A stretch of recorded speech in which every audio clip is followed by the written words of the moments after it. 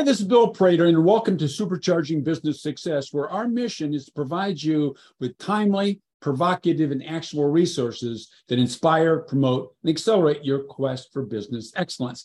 Today, we're going to talk about how to get more clients with less stress and actually have fun doing that. We'll do it in just 7 minutes with Ruben Swartz.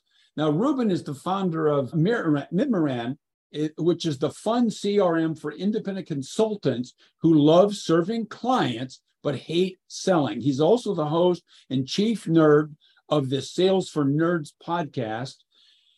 Ruben actually went from the background in computer science and software engineering to sales and marketing, consulting for the Fortune 500. While struggling himself with sales and marketing in his own firm, his mission is to help other independent consultants make a bigger dent in the universe, get more clients by using their talents to teach instead of market, and instead of networking, and instead of selling.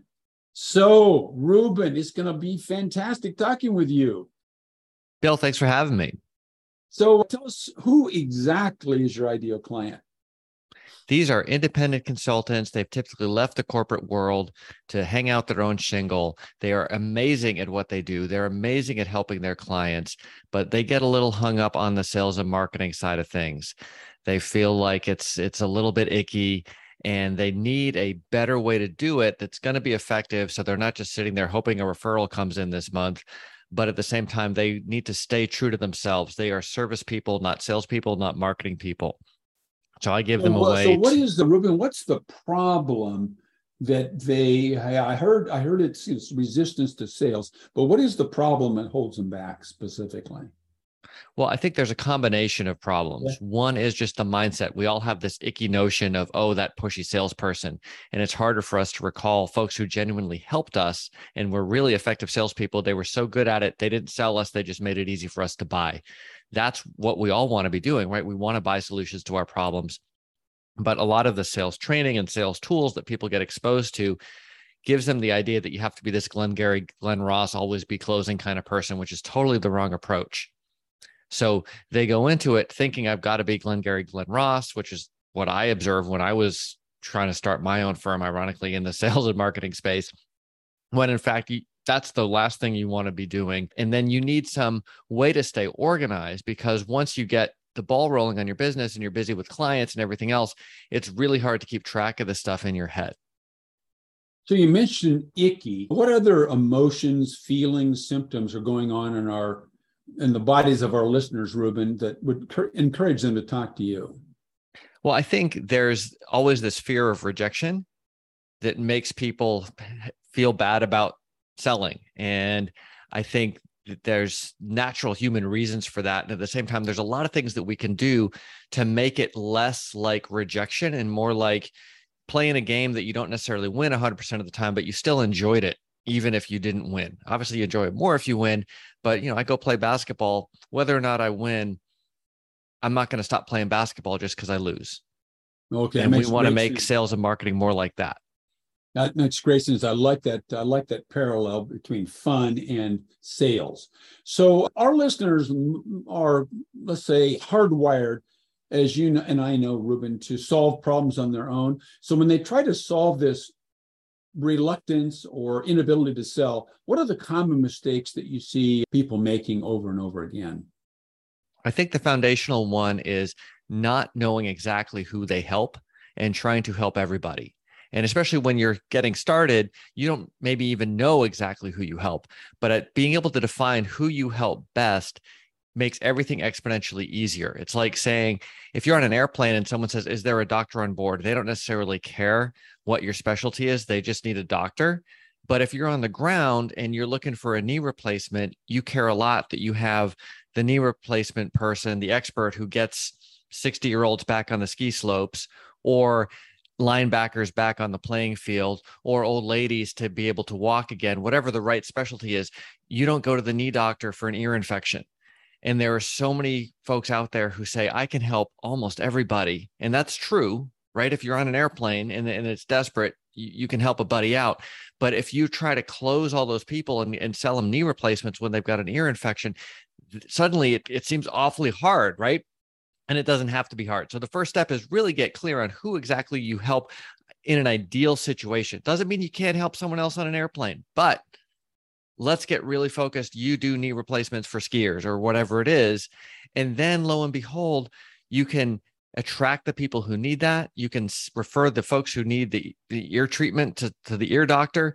And you can also get referrals, the people who know to send knee people to you. And then you can also create great content that's going to attract the right people. Everything gets easier. And we are hardwired by evolution, I'm convinced, to avoid this because we feel like we're shrinking our market. And the way I was able to trick myself is to think of it instead of small versus large, because even that small market for knee replacements is plenty big. It's, do I want sales and marketing to be easy or hard? And most of us would really like it to be easy. So if you're finding it hard, dial it in tighter. If you're finding it so easy that it's boring, then you can start expanding again. But the first step when people get nervous about sales and marketing is they try to go broader. And that's exactly the wrong instinct, unfortunately. Okay, great. So you've told us the first step, which is to get very, very clear and precise on who are you serving. And I know, Ruben, that you've got a beautiful free gift for people. And so tell us what that gift is and where they would go on your website to get their hands on it. Sure. I've got a bunch of free things on my website, but the most popular one is what I call the fill in the blank proposal template. And a lot of people, when they get through the sales process and the client or the prospect says, hey, can you send me a proposal? That's when the stress really starts. And I know it did for me when I started out because I was doing all the wrong things and sending the wrong stuff over in the proposal. And this fill in the blank template is the one that I use. And it by itself has been known to double or even triple people's close rates because it tells the story from the perspective of the client, rather than you just handing someone a brochure with a price at the end and then acting surprised that all they care about is the price. So go to Mimiran.com. That's MIMIRAN.com. There's a resources tab at the top. You can grab that along with all kinds of other goodies that will help make your life a little bit easier and more fun. Now, Ruben, look, hey, true confessions. I told you I'd ask you 7 questions in 7 minutes, but I really only had 6 of them. So tell me, what question were you waiting for me to ask you, Ruben? And then what's the answer to that unasked question? Sure. That's a good one, Bill.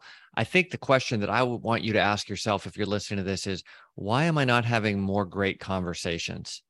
This was a question that I asked myself a few years ago because as an introvert and a techie, I was really good at sort of avoiding conversations. I didn't like going to networking events. I didn't like quote unquote sales calls.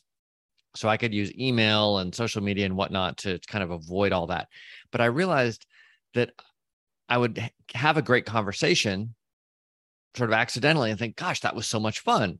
Bill and I just sat down and we had such a great time. That was actually really invigorating. It wasn't like the crappy small talk at the networking event.